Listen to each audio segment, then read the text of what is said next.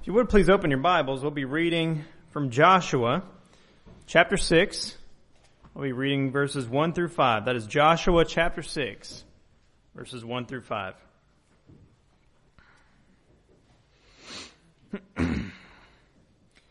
Now Jericho was straitly shut up because of the children of Israel. None went out, and none came in. And the Lord said unto Joshua, See, I have given into thine hand Jericho, and the king thereof, and the mighty men of valor. And ye shall compass the city, all ye men of war, and go round about the city once. Thus shalt thou do 6 days. And 7 priests shall bear before the ark 7 trumpets of ram horns. And the 7th day ye shall compass the city 7 times, and the priests shall blow with the trumpets.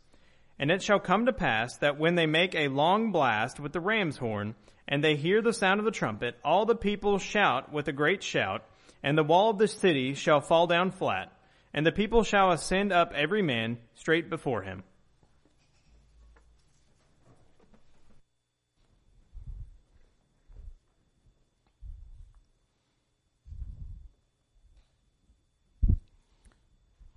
The title of the sermon this morning is God Expects His People to Fully Rely on Him. I believe that mindset is timely. I believe it's needed, no matter the place, the date, or the culture in which someone may find themselves. As we consider the results and come to understand exactly what fully relying upon God means, we come to know that there is a lot to that small statement. There's a lot more than just simply meets the eye.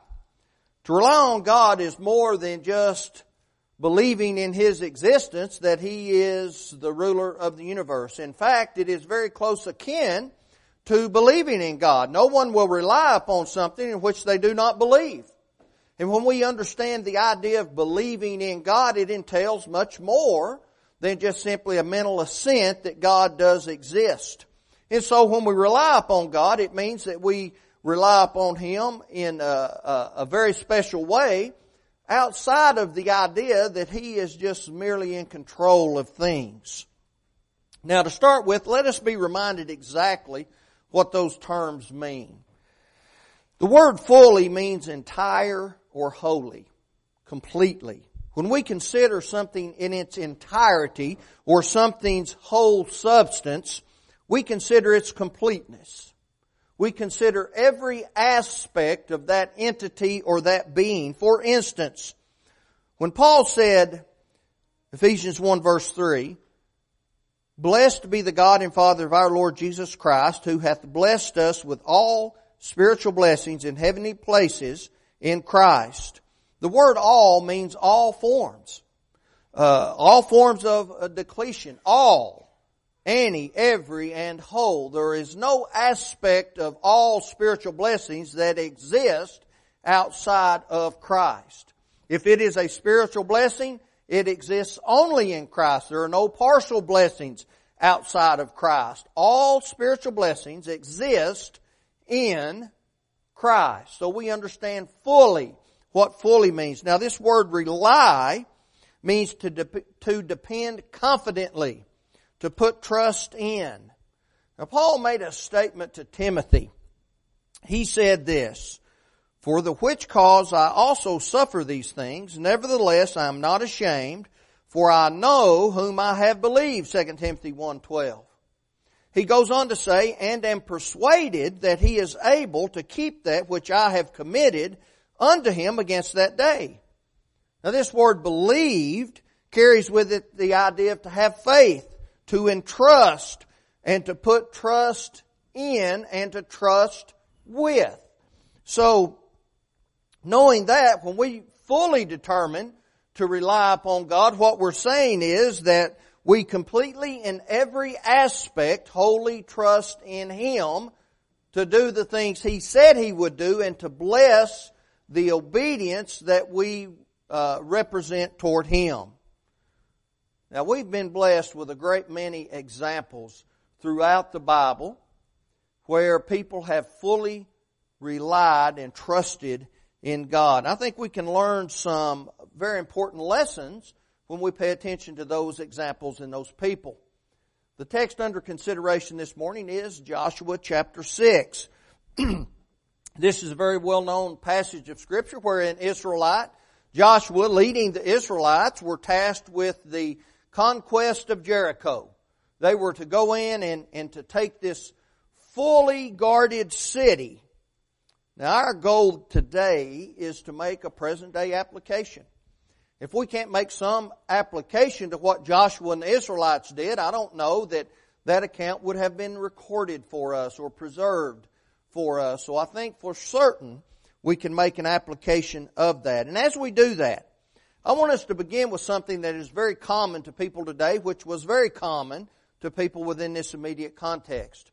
At times in our lives, we will face a problem. That's our first point. We will face a problem. There are problems in the world. And when we look at Joshua and we look at Israel and we look at Jericho, we have to determine what was the problem. Well, I think we have to do that in our own lives, don't we? What's the problem? Jericho may be the oldest city that has been continuously inhabited, still in existence today. Some think maybe Damascus. I tend to believe maybe Jericho is the oldest city continuously inhabited, just simply based upon biblical history. And in Joshua's day, it was surrounded by two massive walls. The remains of those walls have been found and they have been studied. And the outer wall was 6 feet thick.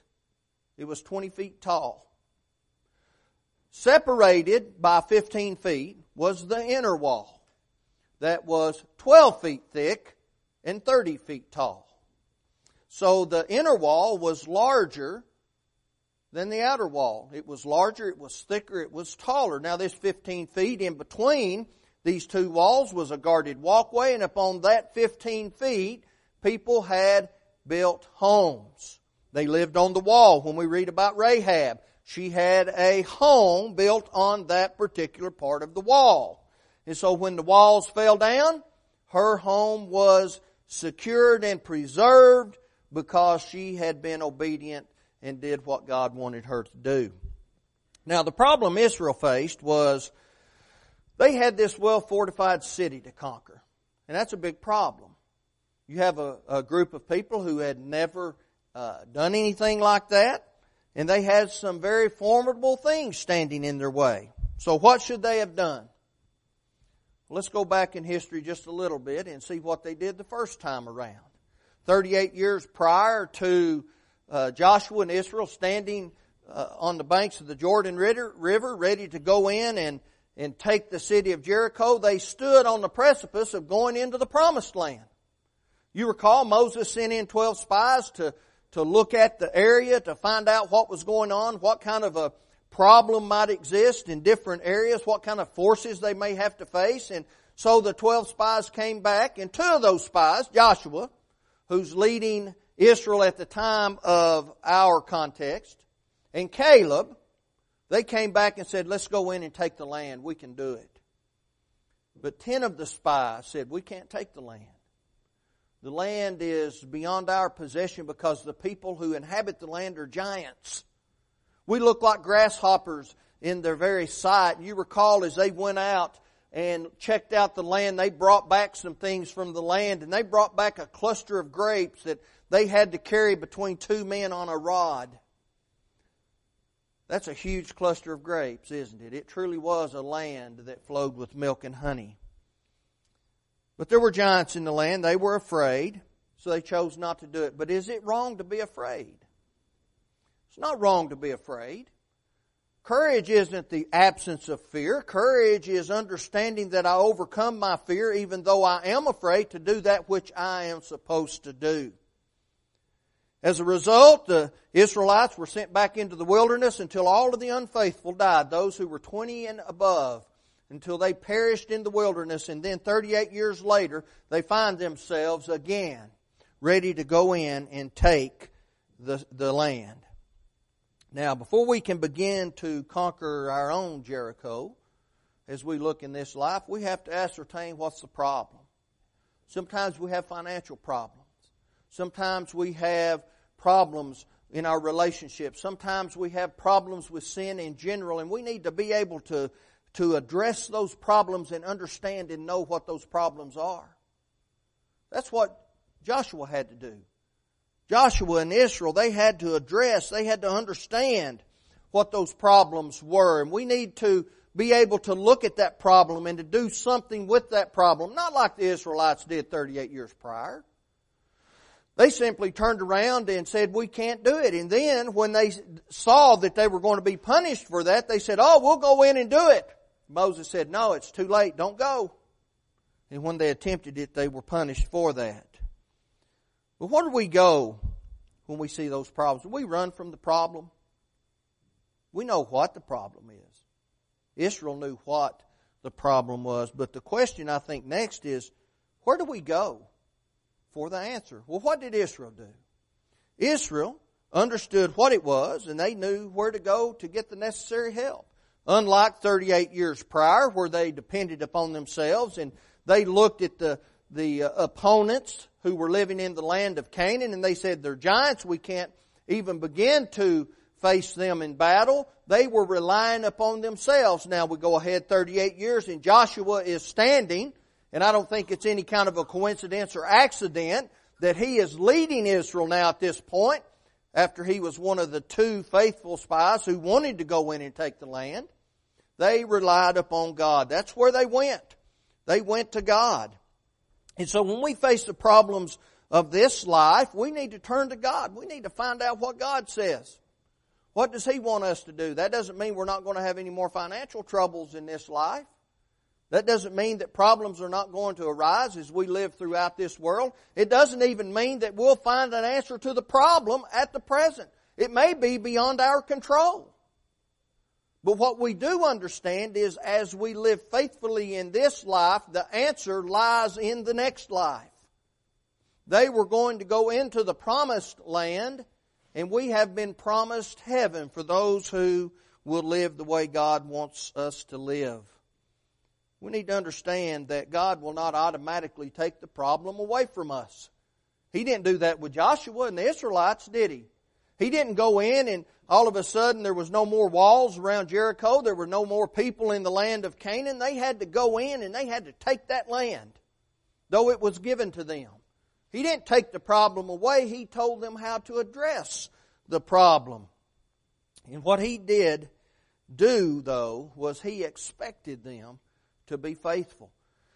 He expected them to rely upon Him and to do what He said and to believe what He said He would do. I think that is the application when it comes to our problems today. Let's rely upon God. Doesn't mean the problem's going to vanish. Sometimes they'll go away if we do the proper things. But sometimes they don't.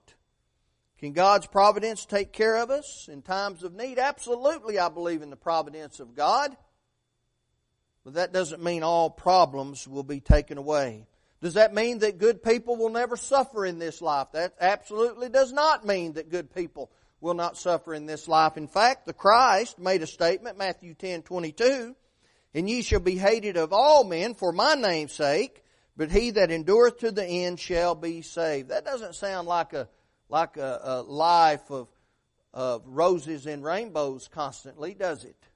That sounds like a life that can be very difficult at times. That sounds like a life that may be such that we do not want it to be that way at times. But if we endure to the end, we can have that life that God has promised. What it does mean is through prayer and providence and hard work, we can overcome many of the difficulties in this life. And that's what God expects. He expects us to come before the throne boldly, Peter said, to ask God with confidence that He will deliver the things that He's promised. And more importantly, if we remain faithful through the trials that we face, we'll have a home in heaven. Israel had a problem. They knew what it was. They knew where to go to find the answer to the problem. And Joshua fully relied upon God because he knew God would keep His promise. That's our second point. As Joshua and those men stood before the great walls of Jericho, they were comforted. And someone says, well, how in the world can they be comforted knowing they're about to go into battle? Well, God promised them victory. And because He promised them victory, He gave them the conclusion before it ever began. He said, I've given into your hands the city. The city is yours. Now all you have to do is just reach out and take it. That meant they did have to go into battle. They did have to do the things that God asked them to do, but He gave them the city. They saw the end from the beginning, but God always sees the end from the beginning, doesn't He? He knows what's going to happen before it ever happens. When we read the Revelation, He saw the end from the beginning. He warned them. He encouraged them. Continue and be faithful, and I'll give you a crown of righteousness no matter what, Revelation 2:10. But how different are we today from Joshua and the people of Israel? We've been given the conclusion. We know what that is. We've been promised something. Jesus warned of the persecutions of this world, the temptations of this world, and through Paul, he also gave us comfort in knowing, 1 Corinthians 10 verse 13, that whatever trial or temptation comes our way, there will be a way of escape. There will be a way to be victorious. We've been promised the victory. All we have to do is be faithful. All we have to do is become Christians in Christ's church and do the things that He's asked us to do. That promise wasn't peculiar to Joshua. It's not peculiar to us. Through the millennia, God has always promised victory to the faithful. He's always promised victory to a battle well fought, and He continues to do that today. Again, we go back to the time of those who were living under the reign of Domitian. God promised them victory, but He didn't promise none of them would not lose their lives. Many of them would lose their lives. He said you'll be murdered, you'll be thrown in prison for my name's sake. But endure to the end. He's repeating what He said in Matthew chapter 10. Some of those people were not going to physically prevail over their enemies, but they would spiritually prevail over Satan because they had a home in heaven waiting for them. And those people who lost their lives during that terrorist reign of Domitian wouldn't trade places with any of us today. Joshua was comforted because of the promise that God gave him. He and Israel knew they could go into that city. They were well able to take it. And because of that, he and the nation fought with confidence. We can do that today. We can fight with confidence. God promised Joshua and He promised us. He promised us that our weapons will be powerful through Him if we wield them correctly. Notice what Paul told those in Corinth. 2 Corinthians 10, beginning with verse 4. He said, "For the weapons of our warfare are not carnal, but mighty through God to the pulling down of strongholds, casting down imaginations and every high thing that exalteth itself against the knowledge of God, and bringing into captivity every thought to the obedience of Christ." Joshua understood that, didn't he? He understood in the words of Paul.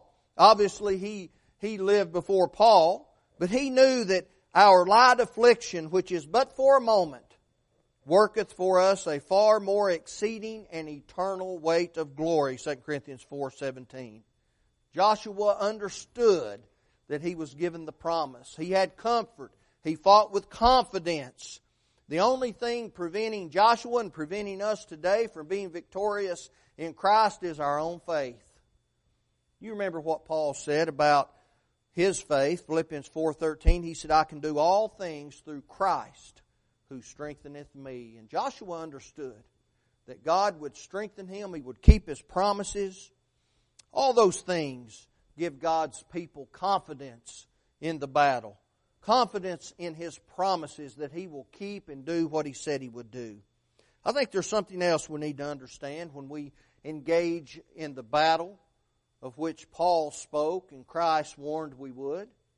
We're going to engage in a battle in this world, a spiritual warfare, and we're going to be tasked with maintaining our purity and maintaining our faith, and there's going to be a whole host of people in the world who are going to tell us how foolish we are. How foolish we are that we're restricting ourselves in such a way. I think that Paul addressed that. He understood that. Speaking to the Corinthians, he made a statement, 1 Corinthians 1, beginning with verse 18 through 24. We won't read the whole thing. He said, "For the preaching of the cross is to them that perish foolishness, but unto us which are saved it is the power of God. For it is written, I will destroy the wisdom of the wise and will bring to nothing the understanding of the prudent." Those in the world said the preaching of the gospel was foolishness. They knew better. They knew the way to fulfillment as a person in this world, and they said God was not that way. And Paul said that God's foolishness is wiser than the wisest. Of course, he didn't intend in any way that God was foolish. He was making a comparison. Those who are foolish look at God as foolish. Those who are wise understand that the gospel is the power of God. And it is the power of God unto salvation, Paul told those who were living in Rome. Now, can you imagine what the people inside of Jericho were thinking? We're talking about the world looking at the lifestyle of the Christian and saying, boy, you're foolish. Look what you're missing out on. Look what you're not imbibing in this life. Can you imagine those people standing on that inner wall, that 15 space, having those ladders looking over, wondering what was going on, and as the priests and the Levites come out and they're following that Ark of the Covenant and they have those horns and they're thinking, are these the warriors we heard about? How do you conquer a city by walking around the city? The city was about a 7-acre square. 7 square acres. And so they're marching around the city, and they do that once. They come back the next day and they do it a second time. And this has been going on for about a week. And I can just imagine the laughing that's going on from those city walls. And then on that 7th day, they march around that wall 7 times. They blow the trumpet. They let out a great shout of God. And then the laughing ends. And the walls fall down. And they go in and they take the city. Israel had a problem. They were given a promise. And because they fully relied upon God, they did prevail. Now, why was it they were able to prevail? Because they were willing to fight. They were willing to fight. Isn't that the first thing needed? Before we can win, don't we have to be willing to fight? Before we can gain something, do we not first need to want to have it?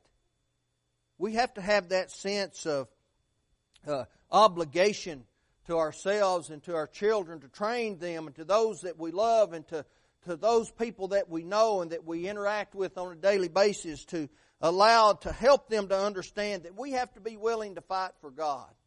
We have to be willing to put ourselves in second place and do those things that He's asked us to do. God expects His people to stand up and to fight the good fight of faith. He expects His people to rely fully, wholly, completely upon Him, to completely trust in Him. Paul described his willingness to fight to Timothy. 2 Timothy 4, beginning with verse 6, he said, "For I am now ready to be offered, and the time of my departure is at hand." He said, "I have fought a good fight.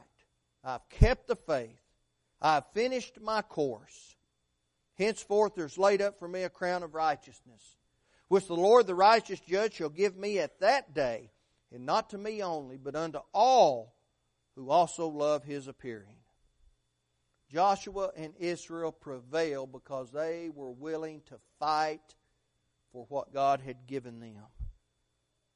And they prevailed also because they had the faith to believe in God that He would do what He said He would do. Why was Israel victorious? They were victorious because they had the Word of God and they had faith in it. Joshua 6, 2 through 6. They knew God and they had faith in Him. Joshua 6, 8 through 20. They acted in faith. They did it God's way. And He gave them the victory. God expects people of this world to fully rely upon Him. He's always expected that. God has always given man a plan of salvation, from the patriarchal period of time through the law of Moses and even during the Christian age. people have always been saved by grace through faith. Every single time. The manner in which that was expressed, God has changed that over 3 dispensations. The patriarchal law demanded that the head of the family offered sacrifice. We see Job doing that every day when he woke in the morning, Job chapter 1. The law of Moses demanded that the priest would offer sacrifice and a whole host of other things that the people needed to do. We come into the Christian dispensation and we're still saved by grace through faith, Paul said. That faith is demonstrated through our obedience, and then by grace God saves us. Faith. Without faith it is impossible to please Him, Hebrews 11:6. God demands that everyone repent of past sins. That means that we change our lifestyles. We change our way of thinking. We change who we are, and we want to turn to God and be what He wants us to be. God has demanded that we confess that Jesus Christ is the Son of God. Confession unto salvation, Romans 10:10. He demands that we're immersed in water for the forgiveness of sins so that those sins can be washed away. Acts 22 verse 16, in the same way that Saul of Tarsus had his sins washed away. Living faithfully just as Paul said he did. Fighting the good fight, keeping the course, gaining the crown. That's grace through faith, and faith is expressed through obedience. Hebrews chapter 11, every single one of those people mentioned expressed their faith through obedience, and they were saved by grace. I think we can make the absolute same application today that Joshua made then. Have faith in what God says. Follow His instructions. Do the things He said to do. Act in faith and do it God's way. That's simple, isn't it? The writer of Hebrews speaks of the faith of Jericho and Israel. By faith, the walls of Jericho fell down after they were compassed about 7 days. Hebrews 11, verse 30. Like Israel, we need to identify the problem. We need to act accordingly after having done that. I don't believe that there is a better application of what James said in James 2:17. Even so, faith, if it hath not works, is dead, being alone, than of Joshua, Israel, and Jericho. The walls fell, but the walls fell after obedience to what God told them to do. God caused the walls to fall. Nothing that Israel did made those walls fall down outside of being obedient to what God asked them to do. Won't you fully rely on God for salvation today as we stand and as we sing?